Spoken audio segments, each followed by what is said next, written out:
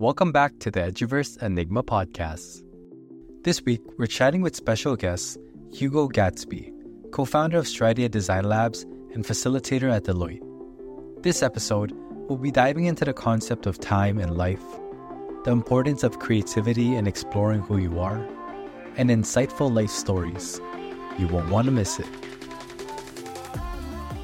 Welcome back to the Eduverse Enigma podcast. Very excited today to have Hugo Gatsby on. I normally say what university or what organization someone's from, but there are so many. But to list a few that you've been a part of over the years: Harvard, NASA, Deloitte, National Geographic, the Military Academy, your own companies with Stradia Design Labs. To start us off, I would love to hear in your own words, who is Hugo Gatsby? Jesus, that's a tough question. I don't even know how to answer that. I would have to say a person searching for answers would probably be the best. I was walking down the street the other day, and it came to me that I'm actually a futurist. And when I explained it to somebody, it was this kind of analogy of my stepdad always putting me into these wonderful situations where if no one actually knew what was going on, they're like, yeah, your dad probably just doesn't like you and sending you away to a lot of things. But it was, going to military college when I was 14, moving to France when I was 15, building a Mustang when my dad got brain cancer when I was 17. It was always giving me something to do, always giving me something to solve and fix and just tinker with. And I think a lot of it was like self-development, and a lot of it still stays with me to this day. So I'd say if I'm anything, it's a construct of my stepdad, and a futurist would be the more diplomatic way of saying it, I guess. And forever curious, it seems. Yeah, 100%. Always a very curious person. Awesome. And I guess I have a question from that, but to take one step back, I always like to ask, whereabouts are you located in the world right now for the audience to know? I am in my office with no windows because it's in the basement of my house in Hamilton, Ontario. Awesome. And it is a very cool office. Wish we could show the audience a quick tour, but no, very cool office that you have there. Thanks. Appreciate that. Going off the always curious, I know at the start there I listed all kinds of different organizations that you work for, but you also have so many different hobbies and things that you're interested in. So I wanted to list 4 different topics and dive into whichever one that you want to go into first. And I'm sure we'll touch on some of the others throughout as well. Okay. But to list the 4: whiskey, painting, Minotaurs, and Red Alert Yuri's Revenge. Which one would you like to dive into? I mean, I don't know how to even contribute to that last one. I think we can start with the Minotaur one, because I think that's the one you probably want to hear most about. So it's a multifaceted piece. So we'll start with the not so happy part. Back when I was 30, I was depressed, bankrupt, didn't really have anything going, and had tried to commit suicide back then. And then I obviously didn't, and everything kind of worked out better than I ever anticipated or imagined. But more recently, I've been seeing a therapist about a lot of the stuff, and I've come to the conclusion that there's that small little part of you don't really know what it is, and I've defined it as a Minotaur, and that's been like a reoccurring theme in my life, because it's this, figment of your imagination that's locked in this cavern or labyrinth of sorts, and a lot of it is of your own making. So you realize you're stronger than you think. And I think when you realize that, you do transform into somewhat of a Minotaur. So I kind of like that concept. But the fun part of the Minotaur is actually it spills into really creative things for me. I recently have a son, about 6-7 months old now, in about 2 weeks. But we wanted to have godparents for our son. So we have local godparents for my daughter. We wanted to have more kind of global godparents. So my wife has a really great friend from Brazil, and she has her own story, and I wanted my friend to have an equally compelling story.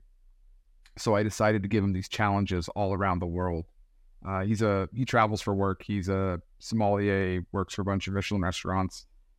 So I gave him these challenges in different countries all the time. And then when he came back, I actually got him and his girlfriend a hotel across the street from an art gallery that I did a lot of work with, and convinced him to let me put on an art display that my friend could steal in broad daylight, which then take him to an escape room that he'd have to escape with a bunch of friends of mine. And at the end of it, it would lead to a dance battle. That dance battle was against the Minotaur. So I had somebody from France design a Minotaur mask for me.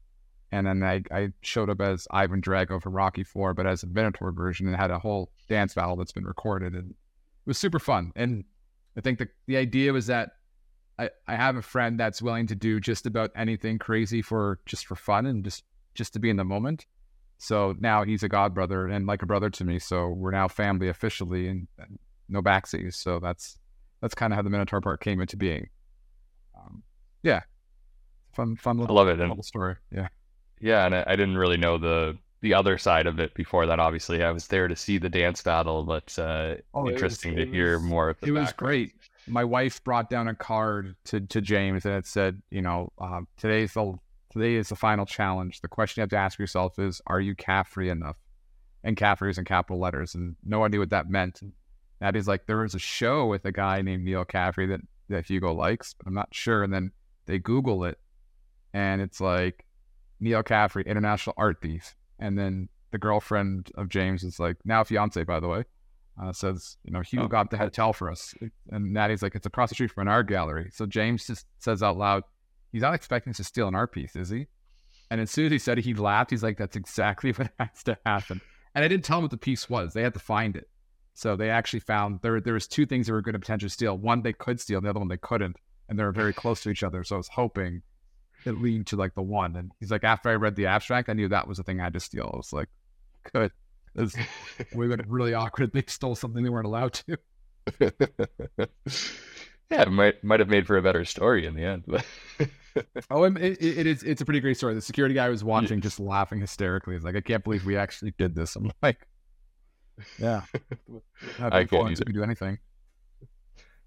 And I guess I'm curious, like, off of that, obviously the Eduverse Enigma podcast is all about education and how it relates to technology for the most part, but really education and how it can be delivered in more impactful ways. And curious with that, like with building that story of having James as the godfather, like what are you trying to, or are you trying to pass anything on through that education learning wise to Oscar or anything, I don't know, to your kids in general?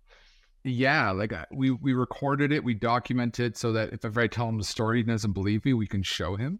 I think I think the thing I want people to know that experience these things with me is that it doesn't matter what age you are. You're young at heart if you're young at heart, and then that's just a decision you get to make. And also that anything is possible. And I think VR is a perfect platform to create virtually anything to be possible. I think with that comes a great sense of responsibility on how it's developed and how it's manifested and how it's used for everything from learning to, making friends to just understanding the intricacies of your own kind of personal self-reflection. There's a great potential for VR for all those things, and learning in general. But that's kind of how I take that user experience. It should be a very genuine feeling, and it should be thoughtful. There should be a good sense of thought within each kind of step along the way. For sure. And I think that kind of leads into, we talk about like gamification a lot on our bi-weekly calls, and something I was trying to get something to reference for gamification, and that's why I brought up Red Alert Yuri's Revenge, because I was chatting with your cousins, because we're working with them on the wrap of the bus, and they were saying Red Alert Yuri's Revenge was one of the arcade games that you're really into. But I know you also talked about other arcade games that, no, maybe not that one. Never have I ever played. No, Marvel vs. Capcom 2 was my jam. No one would beat in Soul Calibur or Marvel vs. Capcom 2. There was not a single person that could beat me. When I was in Boston, there was a tech hub, and a bunch of nerdy guys that were just great. I loved them. But when I went to business school, by the way, so business school is not art school. So when you're in business school, you get a laptop for school. But when you have to go in, you have to give your background, you have to give your information. They take a look at your dossier. So the tech guys saw that I was a designer and an artist, so they gave me a really great laptop as opposed to just like a generic run of the mill. I became friends with them. They built this kind of emulator of Marvel vs. Capcom, but with all the characters. Everybody from like Lynx to My Little Pony was on this thing. So they would always play this game, and they would play weekly, but it'd be right before one of my classes. So I would just go down there and just watch them and watch and see how it functioned, see how it worked, and never wanted to play. And I was like, no, I can't play, guys. I don't want to. And they're like, oh, you can't do this? And I was like, didn't say that. So I went in and just absolutely like murked somebody. And then the person who actually created the system came by and played, and I didn't beat him like horribly, but it was pretty one-sided. Like I was still winning by a good landslide. They're like, how do you know this? Like I had this arcade in my living room when I was going for my master's degree. I'm like, played it 1,000 times probably. So yeah, never don't even know what your revenge is, to be honest. Okay, well, I got some bad intel then. Clearly, yeah, 100%. But I don't know if it was Marvel versus Capcom, or I can't remember which game it was, but similarly, I remember you saying, or maybe it was when I was reading your book, that in Vancouver, you would go to an arcade almost every day religiously, that you'd walk down, you'd put a quarter down to hold your place in line, and then you would use that one quarter, and it would last you the whole day, or the whole lunch period. I mean, it would be a switch between Soul Calibur, and there was Marvel vs. Capcom 1 and Marvel vs. Capcom 2 there. So okay. I would take turns every day playing a different one, so I wasn't just boring myself with just one system, one game. I mean, the MC2 is probably a little bit biased because I had that one in my living room as well, so I was really good at that one. So yeah, but it was fun. I'm very jealous that you had an arcade cabinet or 2 arcade cabinets in your living room. We actually did a prom night at the arcade when we were in Vancouver. We just dressed up. We weren't in school or anything. I wasn't in school, but my friends weren't. We just kind of randomly dressed up, and I showed up on a little scooter. It was the funniest thing, having like a little prom night there. We all dressed up and just had a really fun time playing like cheap arcades. Love it. I enjoy that. You don't get that experience nowadays. No, you go over to somebody's house to play Nintendo Switch, and you can't really plan a prom night around that. Yeah, fair enough. So, but thinking of that and thinking of your latest book around just gamifying life in general, I'm curious if from playing those arcade games, whether it was in Vancouver at the actual arcade or having the cabinets in your living room, like what did that teach you about gamification in education or just in life in general? Great question. I think gamification for me came at a very early age. So I don't know, but I think we talked about it before, but I was nonverbal growing up. I'm on the spectrum. So being autistic was not something that the small farm town that I grew up on really knew a lot about. So gamification was a way that I would find to interact with the world. When my parents got me a Nintendo, everything was just, my world changed. I was able to like play these expansive, worlds and not have to talk to anybody and can be lost in my own kind of self-thought. Growing up, I ended up adopting a lot of those methodologies into how I function in my life. So I have, skills I need to acquire at certain levels, challenges I need to overcome, financial goals that I need to have. And the financial goals kind of came later in life after I realized that, how I can make money and things. But then, certain attributes, certain people I want to meet, certain friends I want to make, those were all part of my life. And that's how I've kind of gamified everything that I do to an extent. Because I've always kind of been a person that's on the outside looking in. So it was a fun way to make it a game. I think it didn't hurt my feelings as much if it was a game as opposed to just the reality of that I had. I know distinguishing the two is probably something a little psychological, but I think behavioral science was a thing that just I navigated towards. I didn't even realize what it was, to be honest. I did an entire master's in the field without realizing it was, you know, behavioral science. It was all art to me. And then when I went to school for behavioral finance, I had already known all the answers. And like, how do I know all this? I didn't quite understand. And when I explained to my teacher, they're like, you've done all these things, you just didn't know what the terms were. And I think that's the part of learning that I enjoy, is when you get that aha moment. You're like, well, geez, I just spent, X amount of dollars coming to this program, even though I've already learned everything in it. So I really had a chance to like dive in and really understand the terminology of things. And that was like that other level that I never really saw. So I started to like evolve my concept of gaming as I grew up. And I don't play too many video games now, but there's sparks where I just go on for like, 2 or 3 months straight and just play it, and then I'm good for a while, then go back to it. Says the guy that has an arcade cabinet right beside him. Actually, I don't. I got rid of it. I got rid of the arcade cabinet. I was building a racing one for my daughter, and then the one I was getting ended up being like all torn apart and broken and irreparable. So I got rid of my arcade because my wife said I can't have 2 arcades. So it was I got rid of one so I could have the other, and the other one I ended up not getting, which is unfortunate. So I'm trying to figure out what I'm going to do next for my daughter. But I'm probably going to build her like a race simulator, because she loves sitting in our cars pretending like she's driving. So I want to give her that experience of like, and I love racing games. So yeah. Nice. Love it. Staying on the train of gamification, you've been an instructor or professor, I think twice now, if I'm not mistaken. Yeah. How do you tie that into when you're teaching or what you're doing as a teacher? Oh man, I got my Dead Poet Society moment coming up. This is great. All right. So I think having students understand that the teacher doesn't know everything, but they know what they know. And that collaboration gets you to a new level or a new stage. And I think that progression is always something that education should be. It's, I'm never going to walk into a room and say like, hey, I'm the smartest person in the room.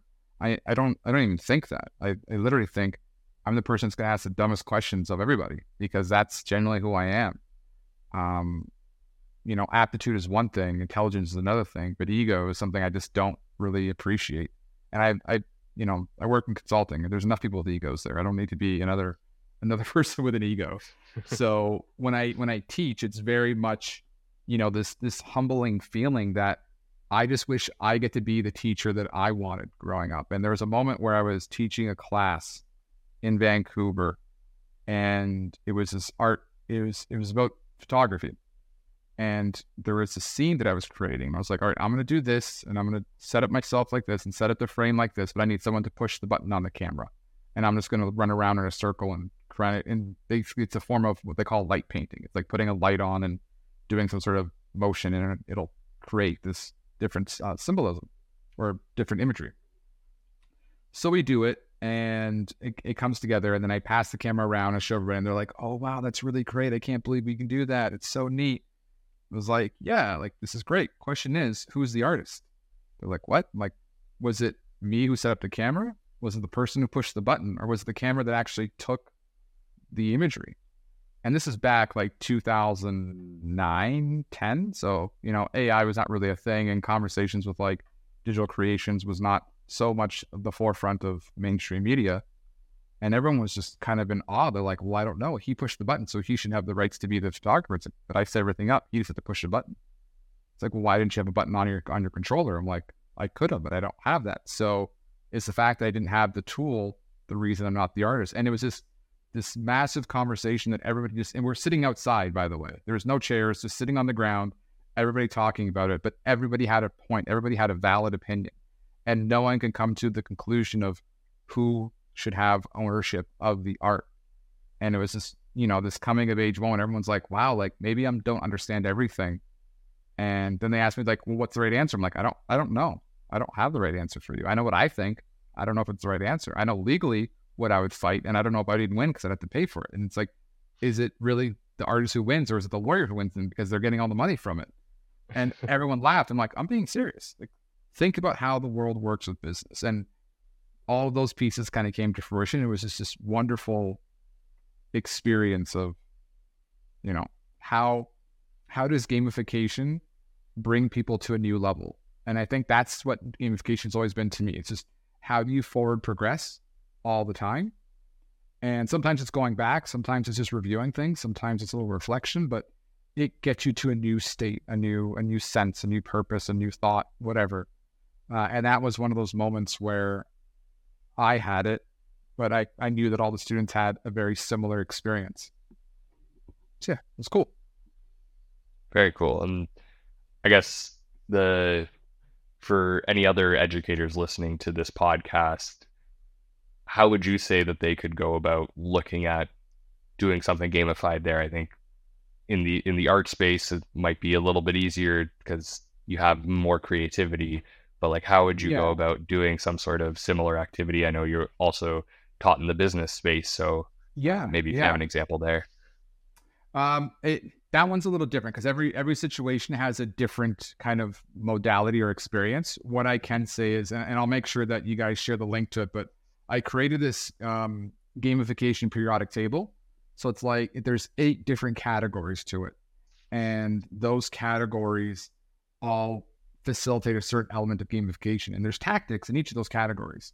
So what you would want to do is look at each of the categories and sync them up to what that user experience would be, and ensuring that you're covering at least something from each of the categories. I wouldn't say do all 64 because that's just not probable, but taking 2 or 3 from each, or 1 or 2 even from each, and just adding them to like one overall experience would get you into a solution that fits for what you need it for. I don't think taking, when we talk about in consulting, we love our frameworks, we love our models. I don't think a framework or a model solves everything. I think that there needs to be, your framework needs to have the level of customization that people have. I can talk with people like their cars or robots, but in that context, what are some of the things like, an avatar might be a really great thing. Whereas, a leaderboard might be a really great thing, but if done the wrong way, it could actually deter, or it might be one of those things that motivates people depending on the class that you have and the type of people or personalities that you have. There could be a guide or mentor, even just a simple wayfinding sign. So if you're taking a class, what are the signs that get you to that class in that school? And how do those signs change based on your class? Is there some sort of different style to it or different element that makes them think, oh, this is like really unique?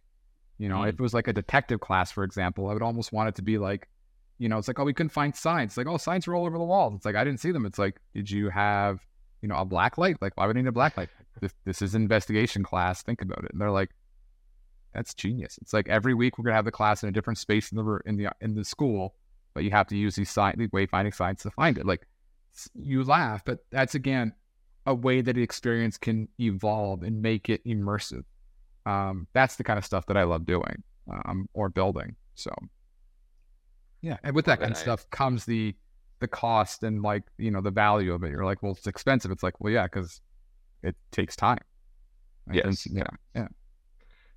I can see how any first year students listening to this will get a little scared already not knowing the campus and now needing to have a black light to get around. But I think that's something a little more advanced. I would do that for like a graduate studies class of some sort, something really unique and kind of entertaining. But I mean that's just like one example. Even having like a mentor or a guide or some sort of like reward token system or incentivization or just a virtual currency of some sort, like those are all options that you can use. And a lot of credit cards and banks and like fast food restaurants have all these different types of tools, like all those little gift cards and coupons. That's all gamification. Behavioral science. Like gamification, behavioral science actually are paralleled in a lot of ways, because behavioral science is the study of that fast action decision making, and gamification is a way to encourage you to take that action. So it really does kind of live in the same realm. We'll call it Portland, the realm of Portland.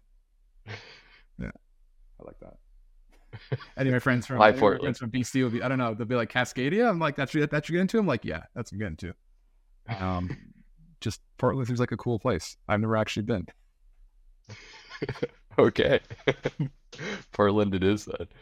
You mentioned Deloitte there, and obviously I mentioned it at the start and the frameworks that you follow. And I'm curious in your new role or slightly new role at Deloitte, is there what would you say are the differences between kind of being an educator to students at a university or college versus kind of in this role educating business leaders and staff at businesses? Yeah, I mean, the obvious, money. I think there's like you can't be at one of the biggest firms in the world and not think about money. I think, you know, education is made for people to learn, whereas business decisions are made for people to be successful. And although those two conclusions should be similar, they actually wildly and vastly differ from each other. I think, Deloitte does a really great job of, hiring some of the smartest people in the world solving problems. But sometimes we can't solve the problem too. We do the best we can, but but the thing is with consulting, if I can't solve the problem, there is somebody in the room that can. Whereas with education, that's not always the case. So I think when you're thinking of solving big problems, you need to have, a collaboration, a mindset, but it also needs to be profit driven. It can't be, well, we need to get to Mars. How are we going to do it? Well, let's build a spaceship. Can we afford to build a spaceship? Well, no, you can't. So what's the next solution? Well, we might want to create it in a virtual space. Okay, how do we create it in a virtual space? But then what do we do with that virtual space to make the experience believable?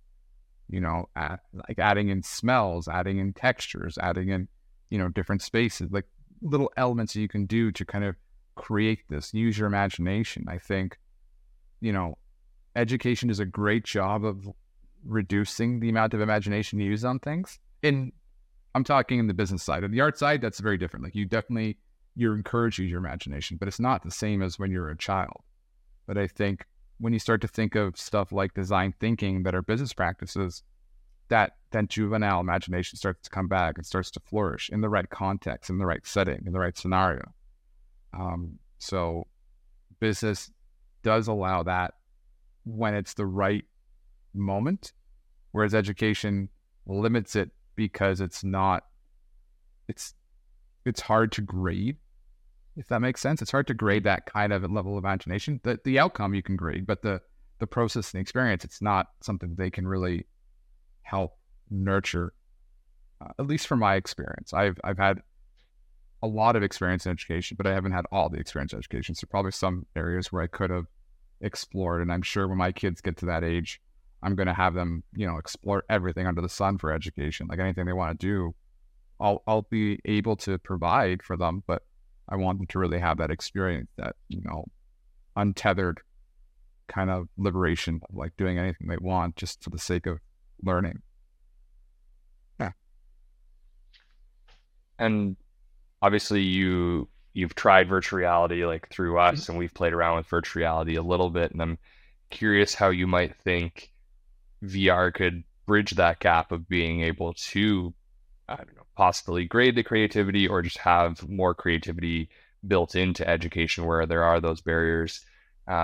As an example of one that we've had on the podcast, a few episodes ago, we had a 6th grade teacher on, and he was talking about teaching about water cycles. And basically the regular lesson is some like slides or videos of, the clouds pick up rain from the lakes and then go over and go into the ground and go into aquifers and the full like water cycle going through. I don't know all of it off the top of my head.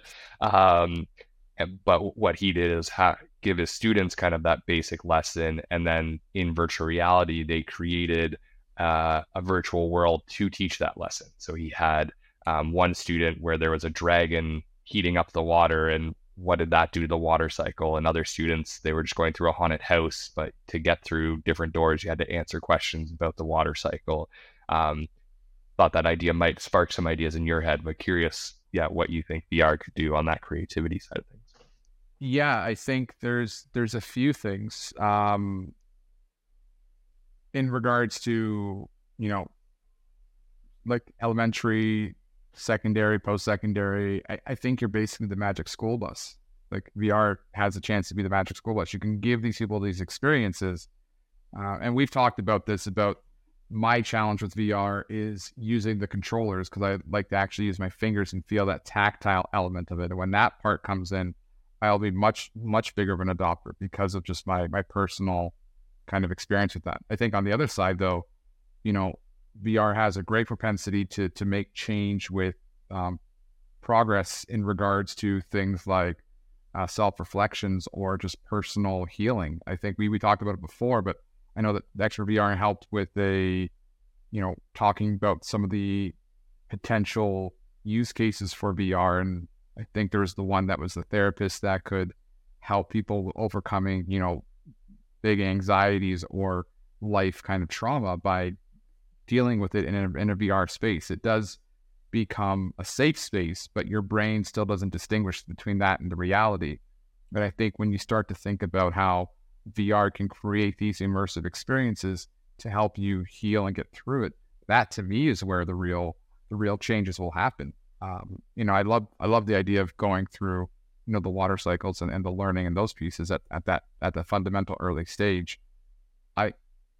It's so far removed from me because I lived on a farm and we basically had, very basic elements of like education tools. And now we're like, we can create anything. It's pretty neat. For sure. And no, yeah, it's a good point of there are certain barriers out there that are stopping people from learning or just in general progressing in life, that there are so many tools that will be built out in VR to break down those barriers so that they can be more creative, whether that's in their education experience or in the real world. To kind of switch topics, I wanted to go back at the start. I listed, we talked about Minotaurs and my ill-advised recommendation about Red Alert, but I also mentioned whiskey and paintings, and I know, and before mentioned NASA, National Geographic as well. Curious, you seem like you're always doing a million different things. You have all these amazing hobbies that you're working on. Why do you do that, I guess? And how does that, or yeah, we'll start there. Why do you like to explore so many different hobbies? I think there's a few pieces, and again, this is one of those like happy and sad stories. I apologize because these are the kind of questions you're asking. I think growing up when I was nonverbal, I just kind of watched and saw the world through, what I would call a rosy retrospective lens. Like things just looked better than they were. When I was able to finally interact and engage with it, it was at the cost of losing my memories. So I didn't quite ever understand anything but myself. So I've always been kind of searching for my thing. And I don't really have it, which I've realized is my thing. It's just doing stuff, like figuring things out. But when I was, after coming out of my attempt and just trying to like re-piece my life back together, everyone always says rock bottom is the hardest thing to deal with. And I was like, it's not. It really isn't. When you're where I was, you're basically in a hole in the ground and you have to crawl out of that hole to even get to rock bottom. But once I went through that, everything else was easy. Going to, like, it's stressful, don't get me wrong, and there's frustrations, but it's taking that energy and putting it into something positive. So, going to MIT or going to Harvard, it is tough, but it's I learned something and it's fun. And in essence, it's easy because it's just a step-by-step process. Creating liquor. I don't really drink it much. I love the art of liquor. And when I think about it, like I have some really great bottles in my collection, but I have, this one particular one. It was a 41-year-old bottle, which actually I think you had when you came over the other day. Yep. But think about the person that had to make that bottle. There's no chance they might be my age, they might be 40. And if they spent the last 10 or 15 years making liquor, they might be the person that started making that bottle. But then for the next 40 years, that person has to walk by that barrel, watching it age and grow. It's like every single life condition in my life has been viewed upon that bottle. And, I'm getting into the whole quantum physics side of it or anything, or the manifestation side of it. But like, there's a good propensity that the types of energies that I bring into that room are going to be influenced into that bottle and that barrel and whatever. I love that. I love the fact that you can buy someone's soul, basically. Like, that was their love, their passion. Like they're probably not around anymore. And they made this beautiful piece of something to share with people. And that's what I love doing. I just love trying new things and figuring out. And one day I'll figure out what my thing is, and I have like a skill for it. Like I like doing things, and I think I'm pretty good at it, but it's not that be all and all. It doesn't like stop and take my breath away. You know, like there's a few things that take my breath away. My wife being the most important of them. But then like, good answer. Yeah, thank you. And she's watching this video. It's because I love Nadia. But I think the other side of it is, you know, when I see a car design, and you know, a car is designed through love or through corporate means. And I can't explain it more than just, you know, there's a certain electricity to it. You know, my wife was kind enough to get me a car for my 40th birthday, and I could feel the electricity on it, just knowing the way that car was designed, knowing what was done to it to make it like that beautiful ratio of design. I mean, we've since sold it because I don't think having a 2-seater car and having 2 children under the age of 2 is a smart thing for anybody. But I'll never forget that feeling. I'll never forget the feeling the first day I went to go drive it home, and it was just, you know, it was love at first sight. Like and it's less about the car, more about the experience in that sense. But you start to understand those things, and that's why I do these things, because somewhere along that journey, I feel that sense of passion, and then it keeps me going. And then, you know, I kind of come and go in waves of things, and then I get back to it, and it's just always tinkering, always doing something. But I think a lot of it is because of like my autism brain that doesn't want to turn off, but also this need to do more. You know, whenever I'm upset, the first thing I do is donate money to a charity.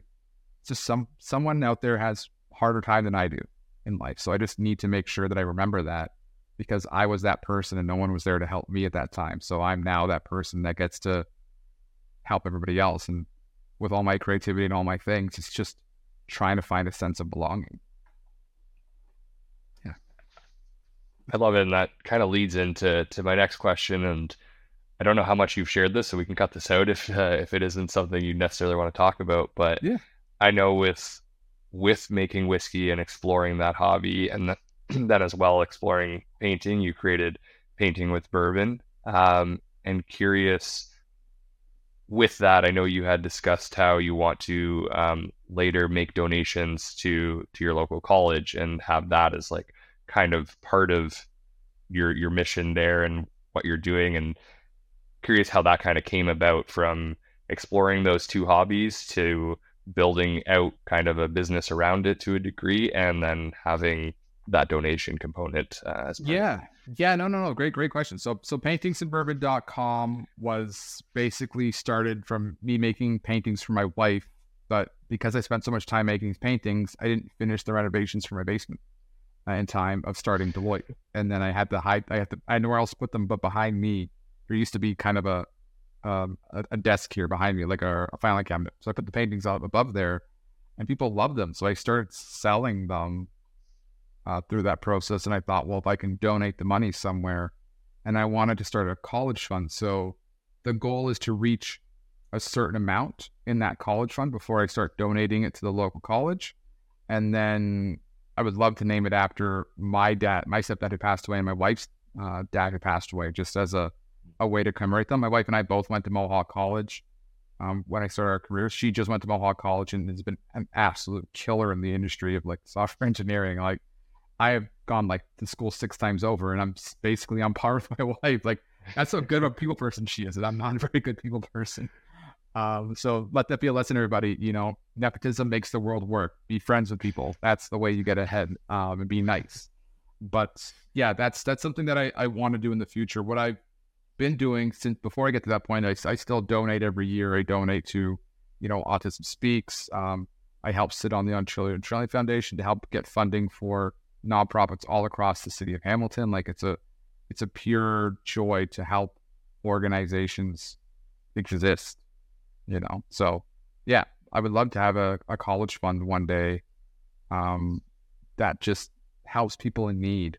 And with business partners, I've actually talked about that, and we've found or thought of ways to evolve that, which is a little bit more people specific and less about the funding. So we're going to figure out what that all might look like, but know that there's still donations that happen. It still goes out to people, and we're going to get people into schools one day. It's just how we're going to do it. It might be a little bit of a better experience for those people.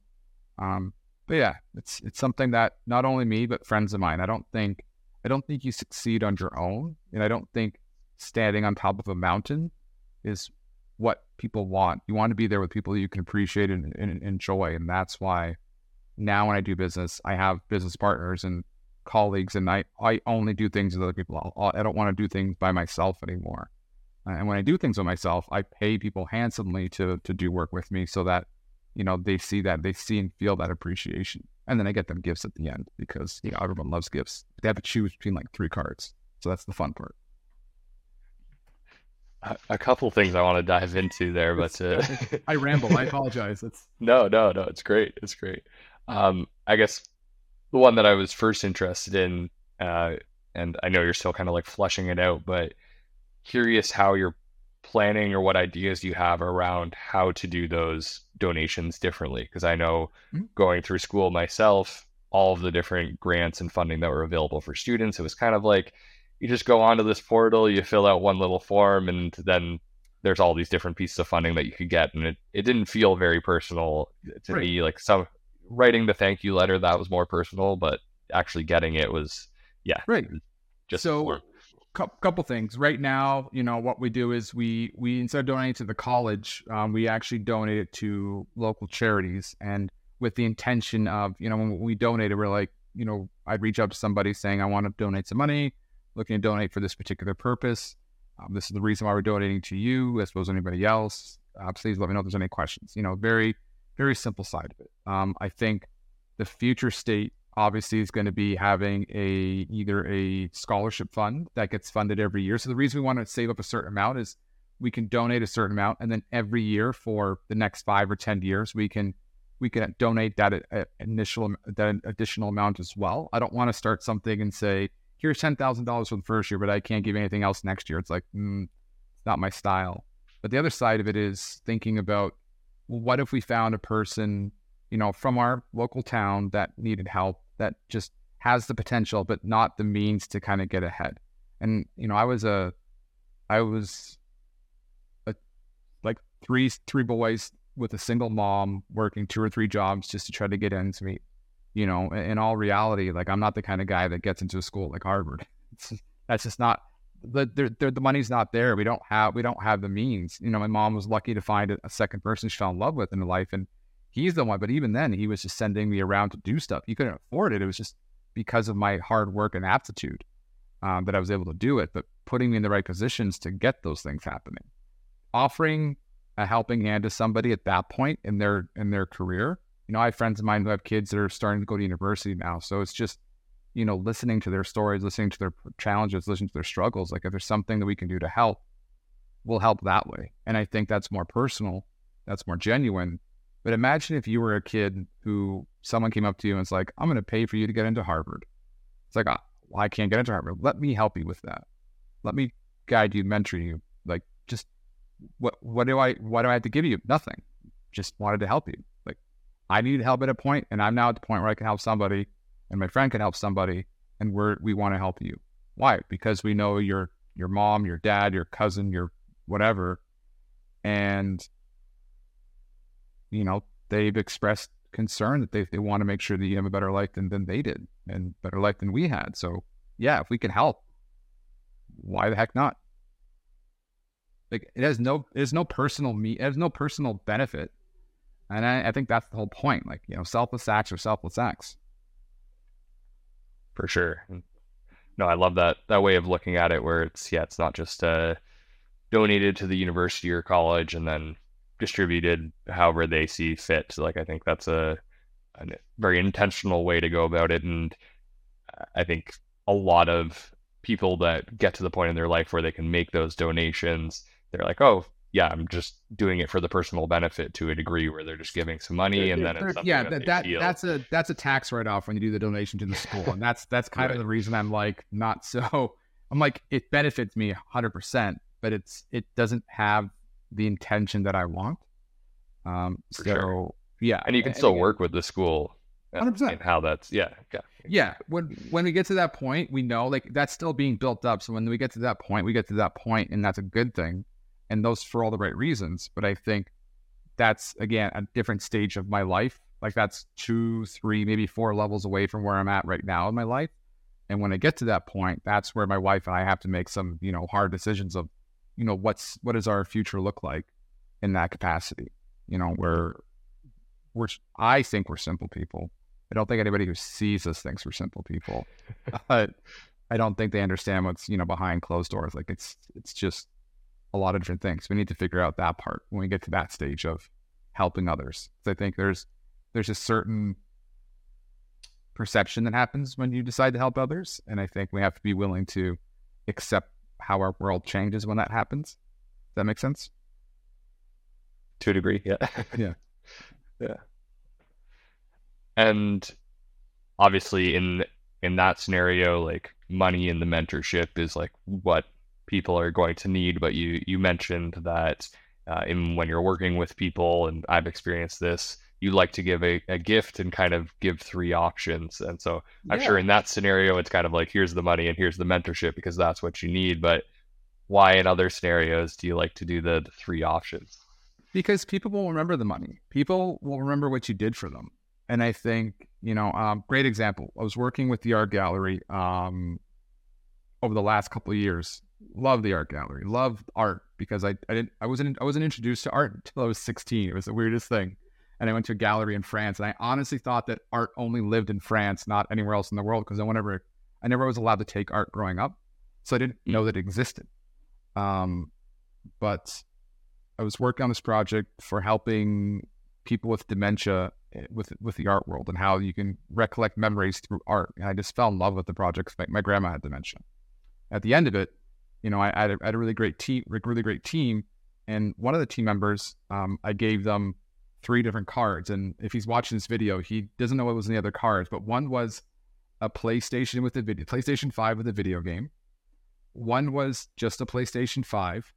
And the other one was all of the bottles of the Star Trek wine series. But then I'd have to find a way of illegally bringing them into the country because they're only sold in the States. He got the PlayStation with video game, which was great because that's what he wanted, but I really wanted him to get the Star Trek one. So Matt, if you're listening to this, unfortunately, there's a whole bunch of bottles of Star Trek wine that you're not going to have, for me at least. And the idea was that these were things that he said in conversation that he wanted, but he was doing a renovation to his basement, so he didn't want to go spend money on these things. And I was like, well, heck, why don't I just buy it for you? And obviously 2 of the 3 were the PlayStation because I really wanted him to get that. But he had to choose the card, and that, and then the other team member had 3 different gifts as well.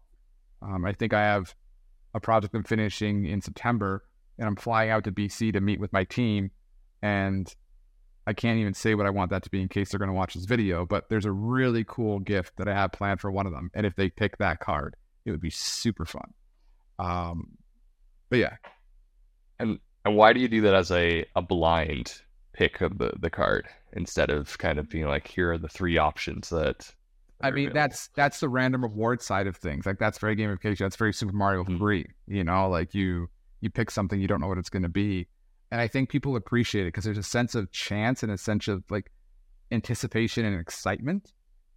So you're always wondering what else was behind there. But depending on what you choose, you're still like, oh, this is amazing. And it's something that people talk about. I think when I was working with you guys, I got you guys thank you gifts at the end of the project. And I think yours was some superhero trading cards, and your partner, Drew, loved the Simpson game. So I found a copy of the Simpson game. Like I had to actually get somebody to go show up at that person's house and buy it from them because I wasn't able to make it that time. And I was like, I had to go, and then I had to go meet up with them afterwards because it was just that the logistics weren't working for me. And I was like, you need to buy this right now for me. It's like, why? I need it right now. My cousin was like, yep, when you tell me something and you're that adamant about it, I am not saying no. I'm like, okay, cool. He's like, what's this for? I'm like, oh, this is the reading. He's like, that was what's so important? I'm like, it was. I don't want people to buy it. It was going to get sold in a heartbeat. I was like, no, I had to be the first person to get it. And I was tracking it for months, by the way. Like this was like well into the project. I was already tracking this thing to try to find it. I couldn't find it anywhere. So yeah, like it's fun because it's a bit of a treasure hunt for me for finding like the right kind of gift, but it's also a great sense of, camaraderie and genuine rapport. And I think people appreciate that more than just, a paycheck sometimes. I think when we do, For sure. a lot of organizations will do a great job with, giving incentives and giving money and giving gift cards. And it is really nice, but it's not what people are wanting to feel important. Like, if you just put a little more effort into things, it goes a long way. And I'm the kind of guy that puts in that little bit more effort in everything that I do, because I shouldn't be here. So everything I do can, in essence, change the world because I'm just like one extra piece on a chessboard. So I take that into every single piece that I do in my life, like hanging out with my kids, making dinner, whatever. Like, I just want to put in that extra effort because I appreciate every single second that I have to this day. I'm very appreciative of all of it. So I want to make sure I make the most of it with everything, which probably explains a lot of the other stuff, why I do the other things, because it's just, I'm all in all the time. But if you don't get that from me from now, for knowing for how many years, I feel like you just haven't been paying attention. No, I've definitely got that. Talking about putting in the extra effort and in everything you do, I know there's some bad to this story, but to stick to the good side, you opened a bar and you had a drink with a battery in it, and I always love this story. So if you could kind of explain that to everyone and the extra effort into having a bar there with a drink with a battery in it. Yeah, when your wife says, I don't think you should open the bar with these people, but I think you should do it anyways, do yourself a favor and be like, you know what? I agree. We shouldn't open the bar. But no, so that was the electric Kool-Aid. It was, so two parts of it. It was actually a behavioral science experiment that I wanted to run because I owned a bar and I was a mixologist to an extent. So I was like, well, I could do anything I want because I own the bar.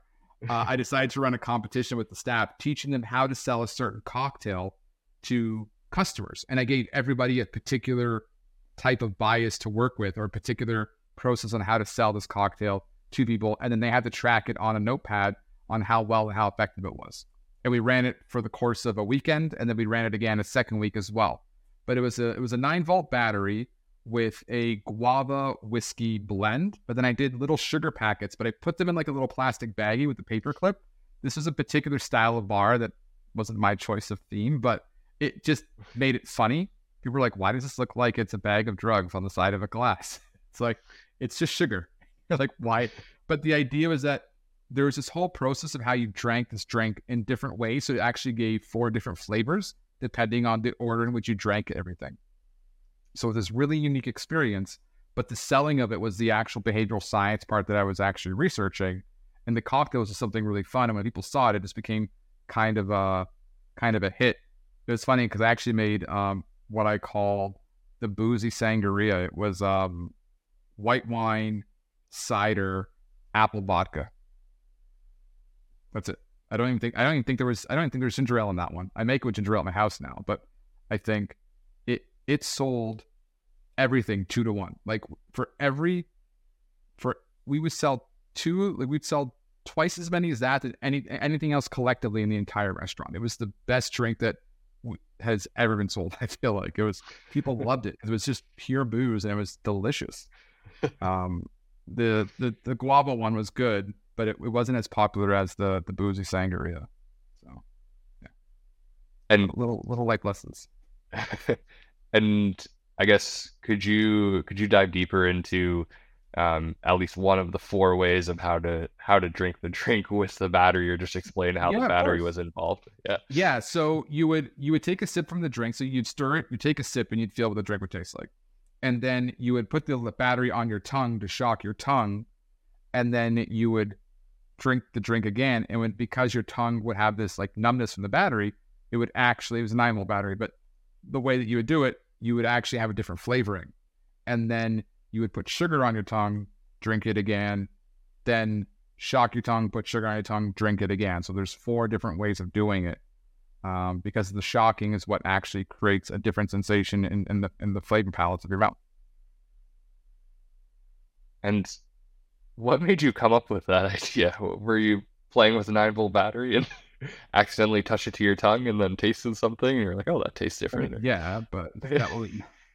Um, I genuinely don't know. Sometimes things just come to me. It was just like, what was a fun, ridiculous thing to do that had a low cost point to like actually make. So I think the drink itself cost less than like $3 to make, including the battery. The battery was like, I think what happened was I was searching for stuff online and I found like a bulk purchase of batteries. And I was like, I'm just gonna buy these. I'll figure out what to do with them after. And then I just kind of started thinking about what I can do with batteries, and that was what came of it. Yeah. Interesting. I know those late night and bulk purchases all too well. So 100%. 100%. I buy some ridiculous things online. This one is in university. I bought a lot of ridiculous things. So it was just, yeah, that was just a fun little mishap that turned into like a really fun project for me. love it. Talking about fun projects, another organization that we mentioned was NASA, and I think this is just such a great story that people would love. What did you do with NASA? I guess I'll leave it there. Yeah. So, a friend of mine used to be an astrophysicist, and I wanted to help locate stars in the universe for a gift for my wife. So, working with them, kind of being laughed out of a room, convincing them I was being serious, understanding the process of how you actually name stars, which is not through NASA, but through a different organization, getting help with them to get in touch with that organization, validate those pieces, then get it sanctioned as an asterism afterwards, and then basically having it come together after 18 months of kind of due diligence, and then getting it ready right before my wedding to give it as a gift to my wife. So it was, and the stars wasn't actually the gift. So I don't think people realize this. Even at the PowerPoint presentation I had at my wedding, my wife actually asked me after the wedding, like, what was the real gift? And I was like, it's been 18 months finding stars in the universe. You don't think that was the gift? She's like, no, that doesn't seem big enough. I'm like, you're right. So the first star we found, which was called Achilles, and I called it our first son as she went. And the intention was the day that I realized I wanted to marry my wife. It's about 6 months into our relationship. I realized that this is the person I'm going to marry. So I kept on saying, I want Achilles to be our first son to her. And she always thought that I meant an actual child named Achilles. So she's like, that's a terrible name. That's a stupid name. But at the wedding, the entire day of the wedding, I had people giving my wife different cards with different clues and different symbols that would actually connect together to make the actual 2-star, called Evermore trees, 2 stars or 2 trees in the northern hemisphere between Draco's and Hercules. But right before we got married, the priest actually gave me a card and I put it into my pocket right in front of everybody. But if people weren't paying attention, they didn't quite notice. And then at the presentation, I said to my wife, it's like, here's all the names of all the different stars that were named after her family. But the one star, that's the one that connects both trees together, which is her and I, she already knows what this is because she's heard this in front of her the entire time that since I realized I wanted to marry her. And my wife's like, what the hell are you talking about? So when I say the name, her jaw just dropped. And what happened was all the times that I said those things to her just hit her like in one combined thought. And I explained to her that I said that these words to her in different conscious contexts over the 18 months we were dating, because when she heard it that one time, it then made her realize like all those thoughts at once. And that's exactly how I feel being autistic with information. Like it's just, there's a constant bombardment of idea and thought, and I can't explain it to somebody. You have to feel it. So for about 3 seconds, my wife knew exactly what it was like to feel like being me. And I spent years doing it to like make her feel that experience. And then after she's like, that's the universe's best gift. I'm like, and pun. And she's like, you just ruined it. But she was crying, and it was just, yeah. So when I say my wife is like the most important person in the world to me, like she's the closest person I'll ever know because she knows exactly what it's like to feel to be me. And it was only for a few brief seconds, but that's enough to last me a lifetime. So yeah, that was the natural story. Amazing. And yeah, that is the best gift in the universe. It's incredible the amount of work that went behind it and the meaning that I think it's cool when there's a meaning like that. That's obviously you're sharing it right now, and I'm sure you've shared it with others, but kind of like a secret meaning behind the actual gift. And Yeah, like Uh, that, and I love that my wife, but also my wife being my wife, knew that there was more to it than just a really big over elaborate gift. And friends of mine are like, my girlfriend's pissed at me, why? Because I can't be like you. I'm like, you could try. It's like, no, that's too much math. I was like, it is a lot of math, but I didn't do a lot of it. Like a lot of the work was done by NASA. I just paid for some of the work and validated some of the work, and then paid for more of the work. Just a bit of a process. right. No, but I know I've made that comment before of not being able to live up to the standards that you set. So, I It's feel not that for standards. anyone listening. It's not. I don't have standards. It's just who I am. Like it's my love. It's my kind of existence. Like I just do things because Yes. I generally think they'll be fun. I don't think there's any. I don't really think of the consequence of things sometimes. I just do it. Which is frustrating for my wife, I'm sure. So if you're listening to this, Natty, I realize I'm a handful sometimes. Well, we'll send that one clip to her in case she wants to get to that part. Talking about being autistic and growing up with autism, I'm curious, as much as you want to dive into it, what would you say is like the difference or growing up with autism in the education system that there is today, and what do you think should change in coming years? I know that's a very big question, but go at it at any angle you want to. I mean, I don't think I'm qualified to say what should change, because if you meet one person with autism, you've met one person with autism. You haven't met everybody with autism. And one of my closest friends, also on the spectrum, but has like the complete opposite knowledge and personality traits that I do. And that's why we're such good friends, because like together we're just like we combine to build a bigger lion. Basically, we're basically two parts of Voltron. We need to find 3 other people like us. It'd be great. I think when you look at the education system for someone like me, it was less about the education system and more about the corporate world. People don't know what to think or don't know how to react, and that is a very polarizing thing. And I understand my station in life is you either love me or you hate me. I'm not that middle ground kind of person. My wife lives in the middle ground. Like she's an incredibly intelligent person, but she knows how to control the room. I don't pick up on those cues as well, especially when I'm like frustrated or stimming. So I think to change that as far as a corporate culture would be and I think they're doing a great job towards it in a lot of ways, but I think it's always a frustration. It's always a challenge, and rightfully so. I think the education sector is equal in that frustration because they don't have as many people to help as you would like. And I think it's hard to single out a person because they might be special. And I say special in the sense of, they might have a potential that you don't see yet. And there's something that great. Like I found out later in life that I was offered to go into university when I was in like grade 4, grade 5, and it was like completely shut down for my family. Understanding my mom and my dad were going through a very difficult time and things. But as an adult now, as a parent now, I realize that, you think your parents know everything. And I realize now at this age how much I know and how much I don't know. And I was like, wow, my parents probably didn't know anything. They just seemed like it. And I think that the education system has to be the one that picks up that slack sometimes, and they can't. So it's a perpetual system. The system fails you, the education system fails you, the corporate world fails you, HR fails you. Your parents do the best they can, but it's not enough either. And at a certain point, everyone just needs to cut themselves a little bit of slack, but also like find a way to help solve that problem. And like I said, I'm not qualified to give a solution to that.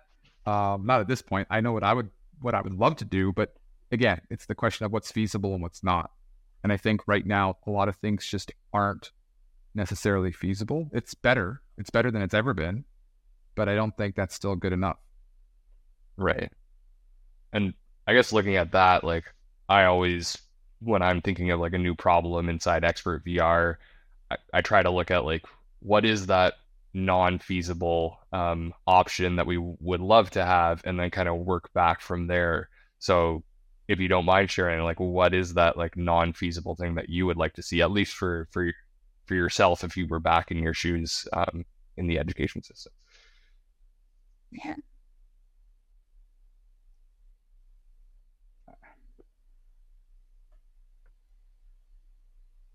Trying to figure out how to say it properly.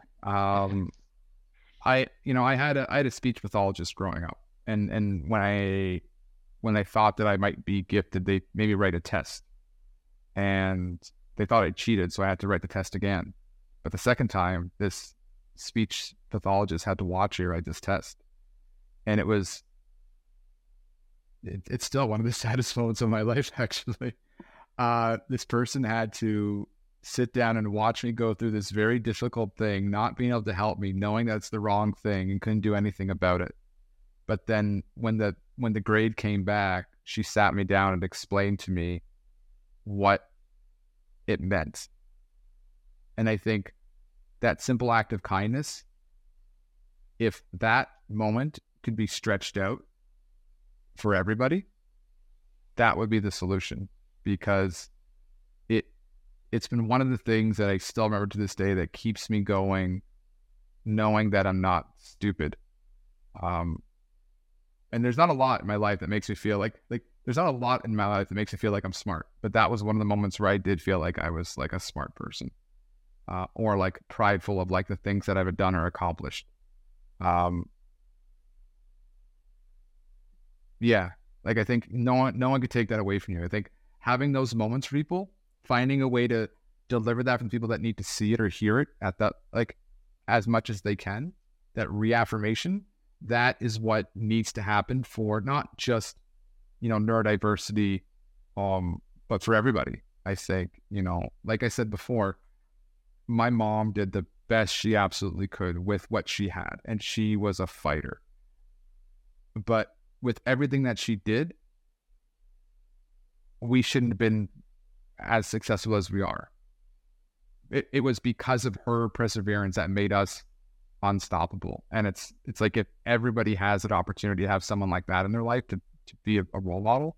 I had commanding officers when military school. I had my stepdad. Like, having those types of mentors, heck, maybe just having mentors early in your, like, starting from kindergarten. Like, seriously, just give me a mentor in kindergarten and watch me be like a CEO by the time I'm 12. I think that, like, those little pieces, that could be the thing that tips it over. And I think there's a lot of, again, Big Brothers is a great organization, and Big Sisters is a great organization that does these types of things. There's a lot of like personal care workers that are in school. Like, one of our godmoms, like, she helps with kids on the spectrum and with like learning disabilities or challenges all the time. Like, she talks about the challenges of the education system, but she's doing something to try to help, but it's never enough. So how do you make it enough? And that's the thing where, sometimes the profit and greed are two different things. And I don't think people realize that sometimes greed takes over. And if we can make it back to a sense of profit, and what happens after that, you'd start giving it back to make people better. You could find the next Tesla, you can find the next Einstein, you can find the next Picasso, just by looking a little harder. But we don't have time, and that's I have 2 kids and 3 jobs. Like, I got no time for anything. So I get that, but yeah, that's what I think of when you ask that question. Yeah, so to summarize, having those mentors early on, or having the resources at a school, so that there's more of like that personalized understanding and connection with each individual student. Yeah, like, I think kids want, like, it's not about praising the achievement, it's about praising the process, praising the effort. And I think when that starts to become the norm, there's a lot of research behind that supporting the effort more than supporting the achievement is what creates better progress in people. So starting that off at a younger age, giving them some sort of guidance, giving somebody who gives a damn, is really the thing.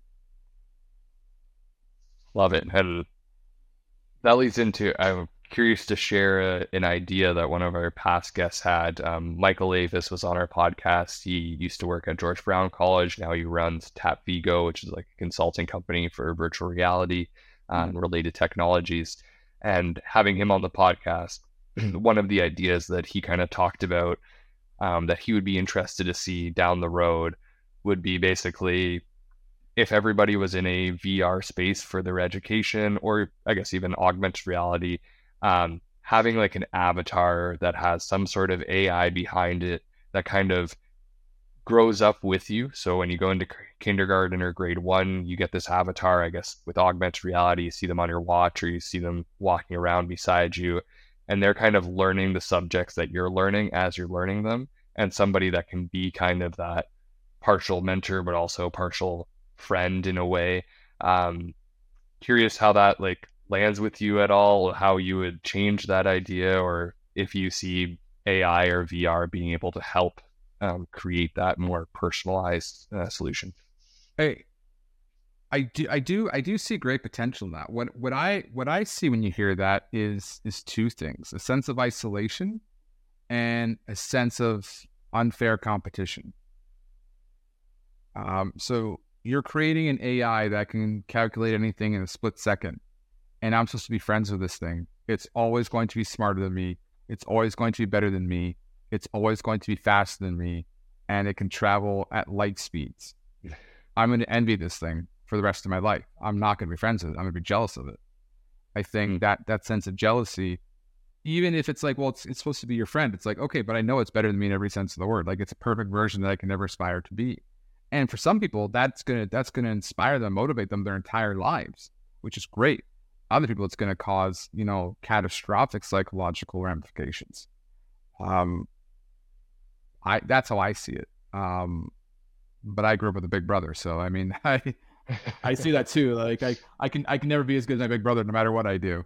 I think, to make that a better experience, I don't think it should be so much of an avatar as an aid. And I'll use like the RPG methodology, but when you're playing an RPG and when you're playing a solo game, you don't want an additional character on the board that you then either have to control. They go off and do their own thing because you don't really know what that is. But having some sort of like floating companion that supports you with like a shield or an extra blast or extra health or whatever that characteristic or attribute is. They're an R2D2 that can press a button. Yeah. But like a cooler than R2D2, because he was basically just like a glorified garbage can. Like, no offense, R2, but come on. At least C-3PO is like clad in gold, like gangster. But no, like some sort of avatar that can evolve as well. Like all the things you're talking about, but make it limited, make it supportive, make it assistive. An assisted devices program, for example, where it helps people. I have also diabetic, and I have diabetic retinopathy, so like I'm eventually going to go blind again in my eye. Like this past week it happened, and I've been like so scared about my eyes. It's like if I had some sort of assisted device that I can just get help with on things, personal assistant that kind of connects to all my things and connects to like my email accounts, and it's just generally there to support me. Yeah, like I'll talk to it. It's almost like a glorified Siri at that point. And you saw people like love of Siri was over the years. Like, there's a certain sensation with it. So that's where I think it could go. And that avatar then becomes fun because it's developed based on your creativity at that time. So it could be like a small little butterfly, and then it become like a spiky little thing when you're like, your angsty years. And it's just like, it could be, I don't even know, but like, I know how it evolved for me over the years, but there's definitely a good opportunity for that. And I think it's a great idea. I think we just need to be very conscious of what I always like looking at what could go wrong and start thinking from that solution point.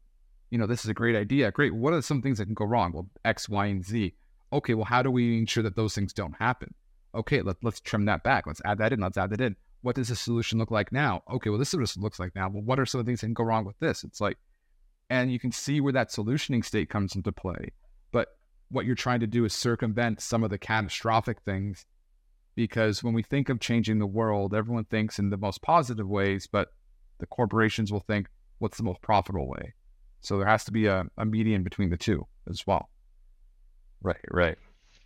No, I love that way of thinking of things, and I had similar thoughts around the AI just being all knowledgeable and being able to answer any question. And I didn't really think about the competition factor and what that would do to somebody, but yeah, no, very, very interesting. And I like that idea of being an R2 or a better R2 assistant. R2. Yeah, love it. To take one step back, in the last question, you mentioned Picasso, and I had Picasso down because at Expert VR, you've been working with us so long. We think of you as one of the team, even if you're not working with us full time. And so we have you on our website, and you filled out your profile. And one of the questions that we have for everyone is, who is your favorite researcher? And you put down Picasso, and I'm curious, why did you put down Picasso? Yeah, so there's two reasons. So Picasso goes on with a quote of, the meaning of life is to find your gift, and the purpose of life is to give it away. I mean, that's just the idea of it like existential experimentation. But there's a book that I read, and I don't want to misquote the title, but it was a book about Einstein and Picasso and how they lived a very similar life at a similar time, yet Einstein was the smartest man in the world, or yes, Einstein, he'd be like, ask Nikola Tesla. And Picasso was an artist who just lived in the slums. But they're both, like, during the theory of relativity for Einstein, Picasso was creating cubism. So the idea of looking at things from multiple perspectives. And this idea of experimentation and finding something and building on it and evolving it, like, that's just research. That's just development. That's just creativity. It's the personification of what, science is all about. But he was basically showing us the universe in visual form, and we were never clever enough to see it.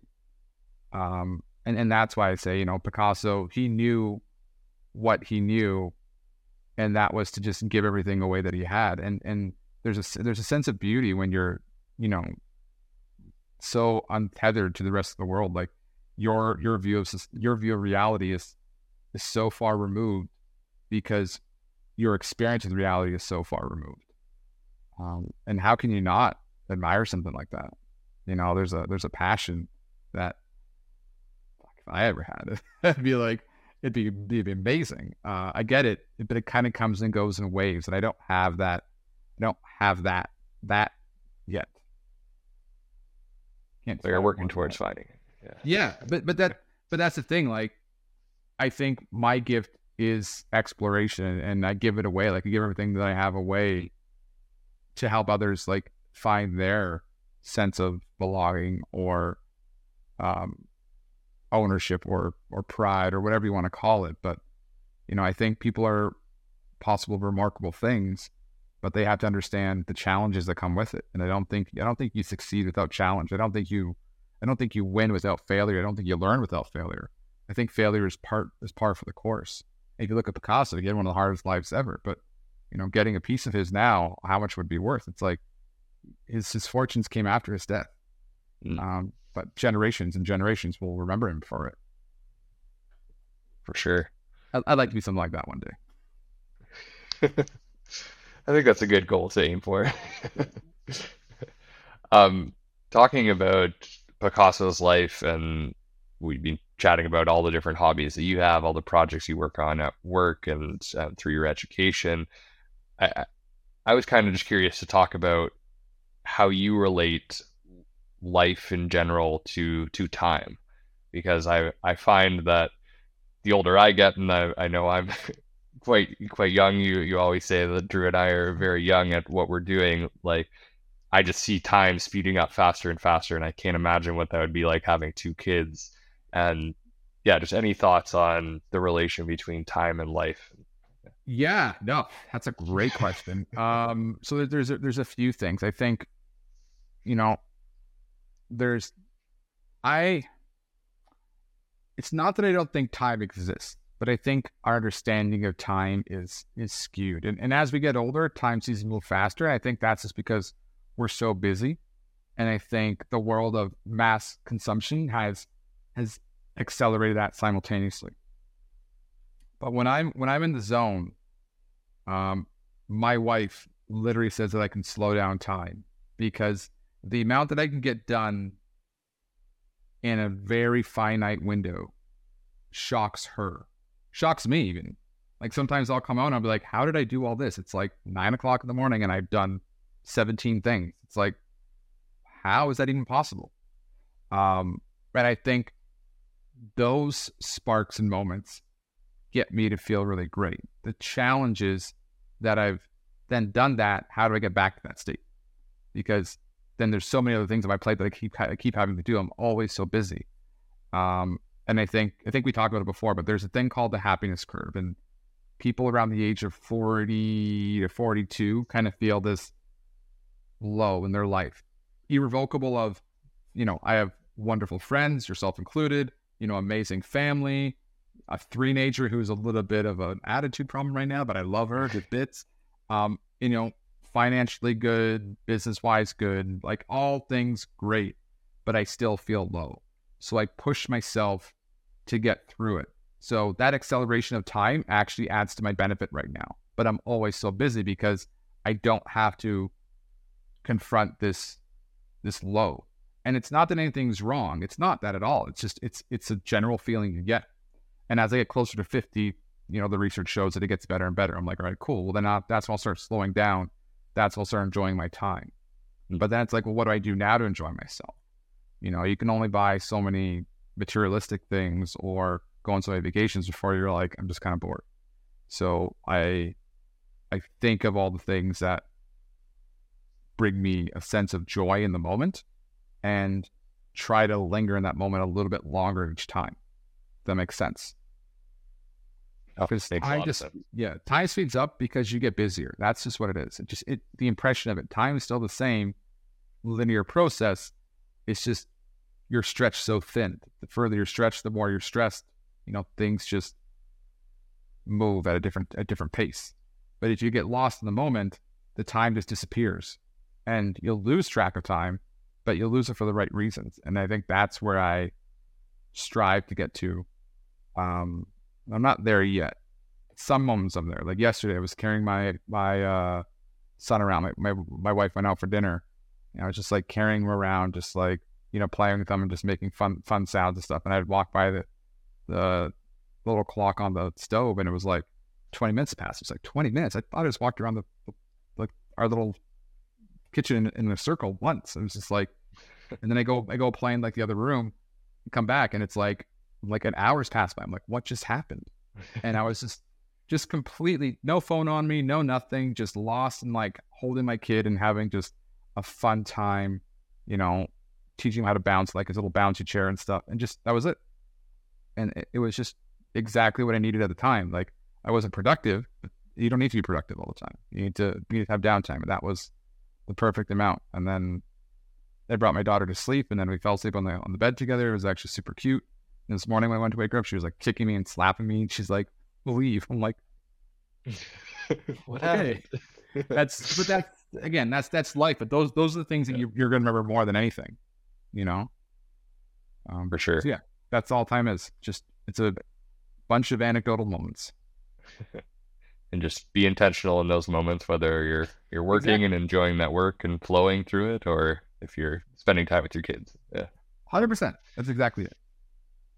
And I guess talking about the work side, I meant to start reading your second book before, or not reading, but started going through your second book before this, but I've already packed it into a box so that it's ready to go onto the bus. And obviously I'm not on the bus just yet, so I haven't been able to crack it open.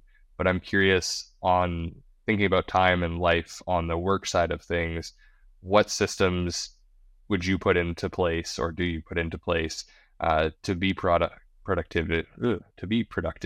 and be in kind of that flow? So when you talk about the second book, are you talking about the organizer, or like the actual second book that just published like yesterday? Oh, I have not heard about the second book that you just published yesterday. We'll have to dive into that as well. Yeah, so the organizers I use them a lot. I just finished my first 9-week stint of the level 1 program, so I've gotten the score that I want, so I can now get my new tattoo.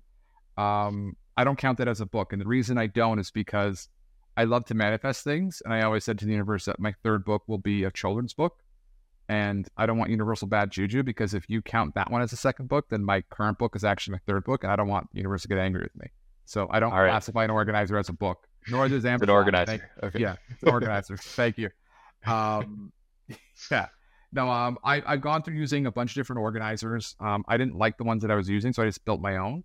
And then I'll be building different versions of it, like 5 levels, so that I'm not just using one style of organizer. I use it for about 2 months, and that's the kind of time that I start to drop off. So this book I made for 2 months, give myself a goal at the beginning, give myself, a grading every week, and then I count the goal at the end and see how well I do.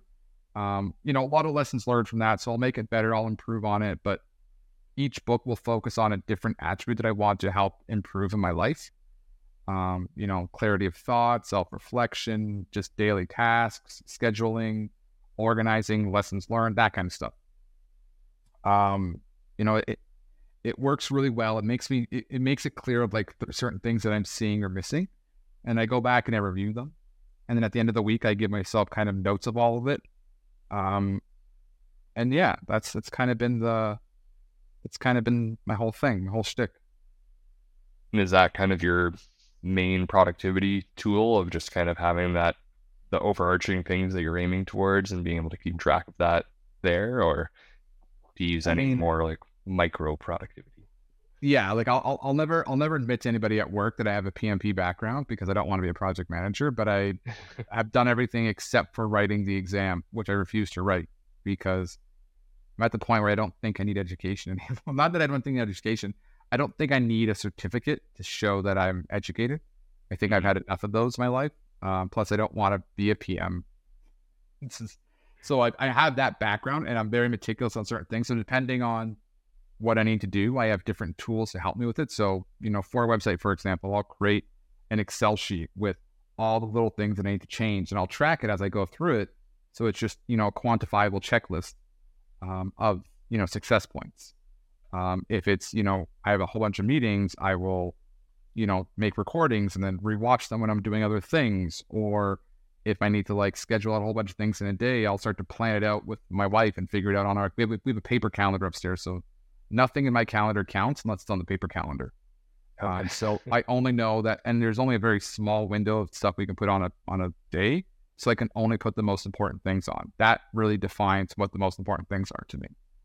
So those are all the little things that I do to help kind of keep me on task and organized. And some days it works, and some days I don't get into it, and some days I beat myself up for not doing it. But it's a process. You do it as best you can. For sure.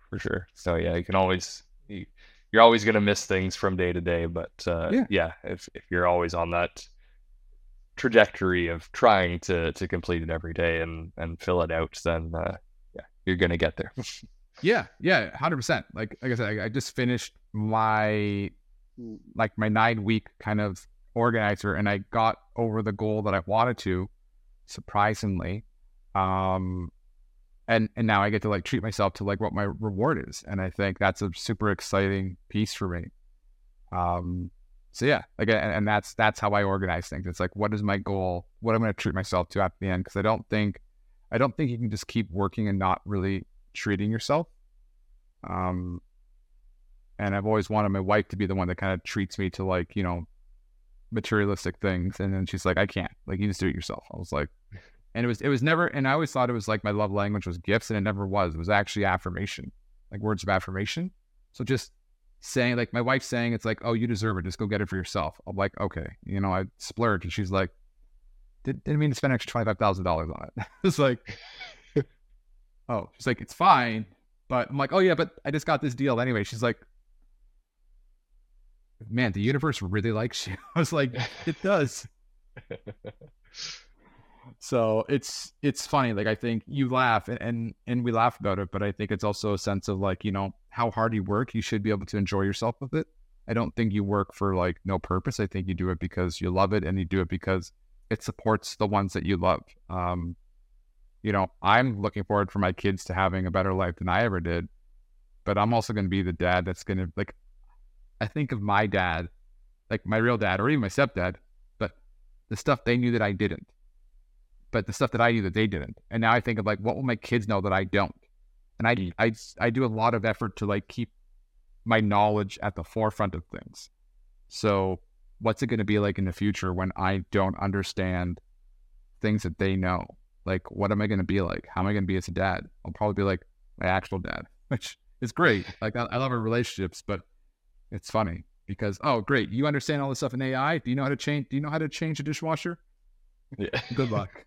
Like, I can watch YouTube. That's exactly what I did also, actually. No, I think about that too all the time.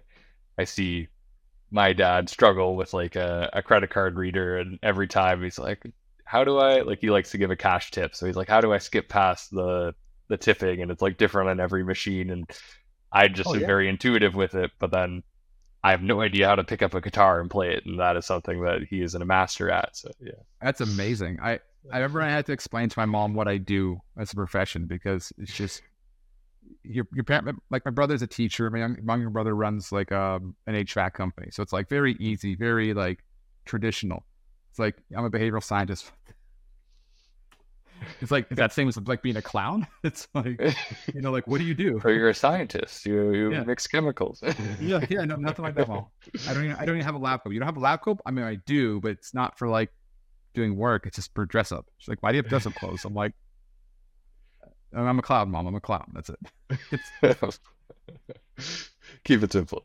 Yeah, basically. I tried to explain to her like a process of what I do, and then at the end, I'm like, after all this, what is your decision on making this kind of goal? She's like, oh, like 50-50. All right, great. Now, if 1 million people did that, 500,000 people had 50-50 chance. I had to decide on 500,000 people for my business. That's what I do. And she's like, I don't get it. It's like, fair enough. I'm a web designer. It's like, that's actually one of the reasons I'm a web designer, because it was the only thing I could really explain to people, because everyone understood it. And they're like, you're a web designer that does this? It's like, yeah. They're like, I have no idea what that means. I'm like, just a web designer. No, I feel you there. I think I get the question every few months or so. So like, what do you actually do? Like, from both my mom and my dad, like, what do you actually do? And it's like, I can give them whatever answer, but every time, a couple months later, they're like, but like, what do you do at the company?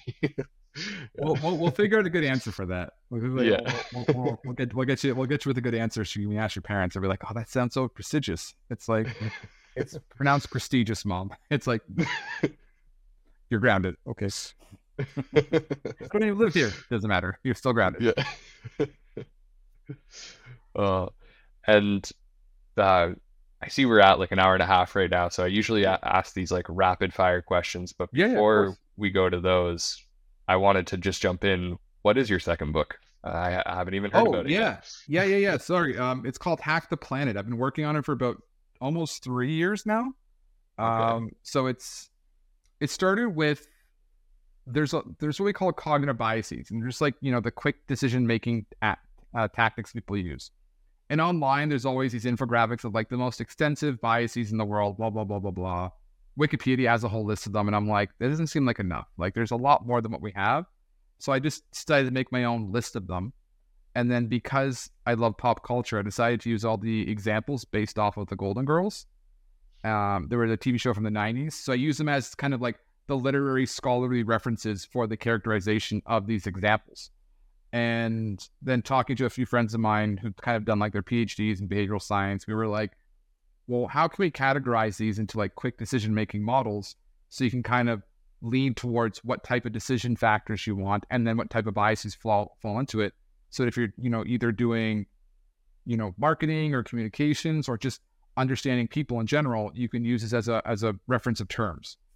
And then I love the movie Hackers, so I use the words Hack the Planet as the title because it's just a very common terminology for anybody nerdy from the 90s. And yeah, I just made the book because it was something that I wanted for myself. And I was like, well, I'm spending this many years doing it, I may as well just publish it with Amazon and kind of go from there. So I think it's super helpful. I think it'll be really, really beneficial for people.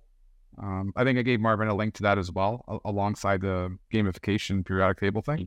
So you're more than welcome to share it. But yeah, it was a really fun experiment for me. My friend was like, "This is my postdoc dissertation, and you did it for fun." I'm like, "Yep."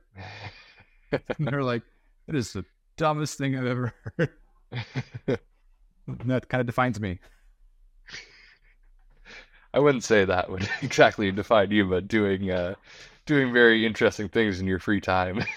Yeah. I write it. I wrote it in the mornings when my kids were my wife and my kids were sleeping. So I've been doing it since like every morning after I did like a workout, or I would just kind of research. So it was fun. Nice. Well, yeah, I'll have to check it out because I know in designing our website and all of our conversations, we're always talking about these topics and refer back to your periodic table from time to time. So yeah, I would love to check it out. Yeah, this is just, and it's alphabetical. It's a great just reference of terms. So like you can open the book and find a particular bias and you'd be like, how can I apply this? How can I use this in something? If I'm going for a communication and I want to kind of evoke this type of bias, like how writing it like this, or you'll read it and say, oh, this is what happens to me all the time.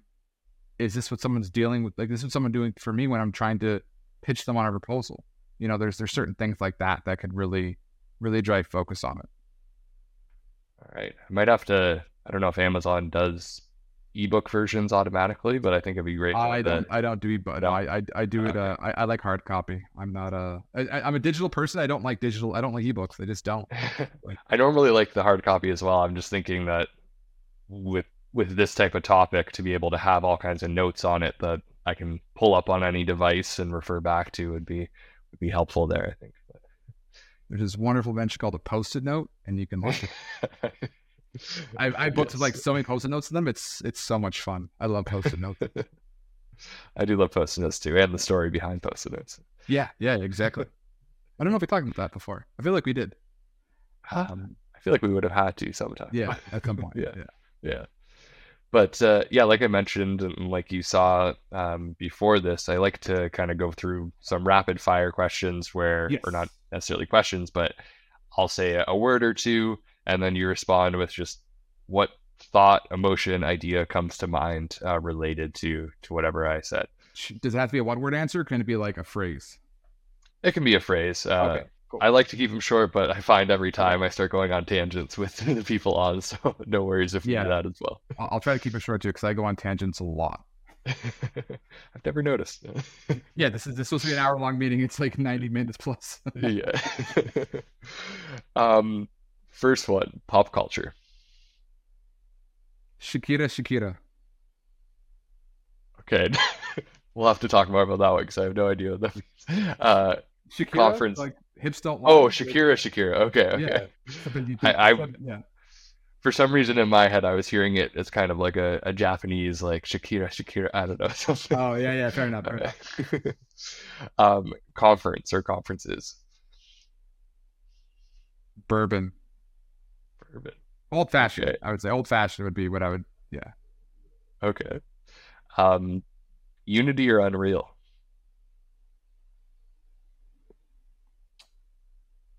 Unity. Okay. Yeah. NFTs or educational NFTs? Not that you're picking, just the two. I'll go with NFT. My brain. Sorry. Just what comes to mind around NFTs in general? Oh, I thought I choose something. Yeah. Yeah. Sorry. Yeah. No. Commodity. Okay. Commodity. I would think commodity in art. Okay. The metaverse. Oh, pop culture playground. Okay. I like it. Education. Exploration. Failure. Exploration. Okay. Failure. Yeah. Two great words to go with education. Favorite book? That's a toss-up. Picture Dorian Gray by Oscar Wilde, or Les Liaisons Dangereuses by Charles de Leclos. Okay. You're like, not what know the? this. Yeah. Quite the range there. Yeah, no idea. I'll have to look up the second one. It's actually a great book. It's a book that's written in letters from one person to another, but all the Oh. characters are writing letters to each other. So only you know what's going on, but nobody else does because only certain people have gotten the letters. So you Okay. get really invested in it because you know what's going on, but no one else does. So you're literally screaming at the book, being like, "Oh my God, just tell this person this thing. They already know this other thing." It was the inception for the movie Cruel Intentions.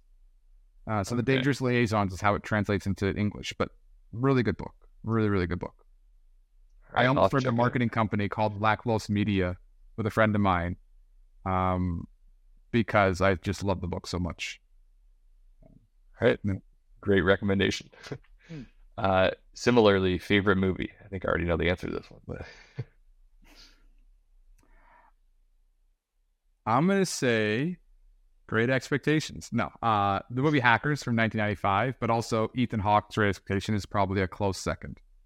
And okay. then a third would be The Man from Earth, which is And a from story Earth. about, it was if a person could live since like prehistoric times, what would they be in today's age? So they were just basically immortal. They wouldn't age. But it was this man in a room with a bunch of other professors talking about like the physical attributes that would have to happen for that to occur. And you find out this person is actually the person that has lived forever. Okay. So it was really neat. It talks about like everything from like religion to like biology and all these pieces. It was a really cool book. It was a really cool movie to think about these concepts, but it just took place in like a living room. It was a really good conversation. I love those kind of like thought-provoking things. Yeah. All right. Another one that I will check out. And then the last one here, this week or just really in your world, what is kind of the top XR news that you've heard or be interested in? I mean, I think what Apple's looking to do with the universe is going to be very entertaining. I think the fact that they're not coming out with controllers makes me very curious on how they're going to incorporate technologies that have been used, but not to the fullest extent, and what that'll mean for the future. Yeah. Couldn't agree more. Very excited to see. I mean, they make great how it products and they make great experiences. I don't have an Apple computer, which is ironic because I have Apple everything else, but works.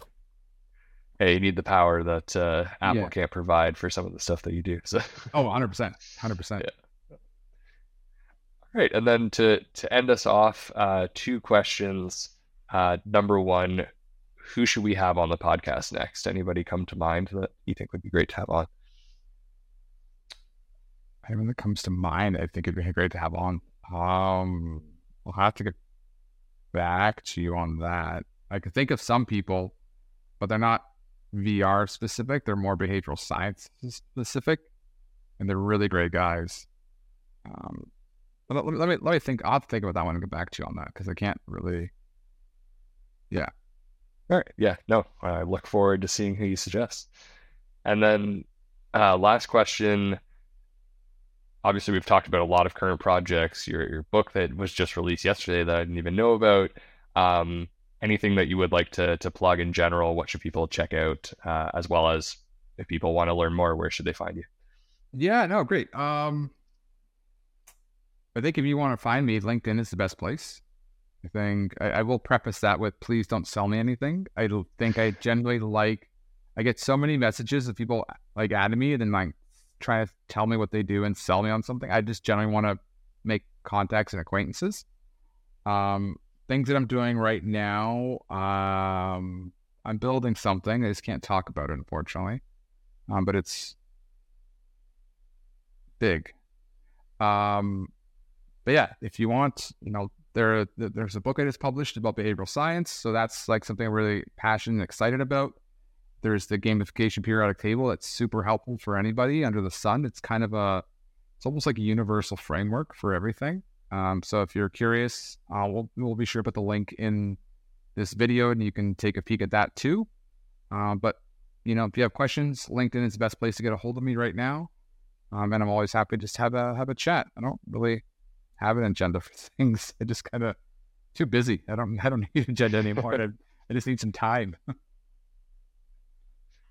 There we go. Well, yeah, there's so many things to check out, so we'll make sure to link to them all. And yeah, sorry that we took so much of your time, but great chat, Hugo. Thank you so much for coming on the podcast. And yeah, it was fun exploring some of the things that we haven't explored in the past and diving a little deeper into them, as well as I just love kind of having some of these stories on record and being able to put them out there as well, because you have so many amazing stories to share. No, happy to help. Thanks for having me on the call. I really appreciate it.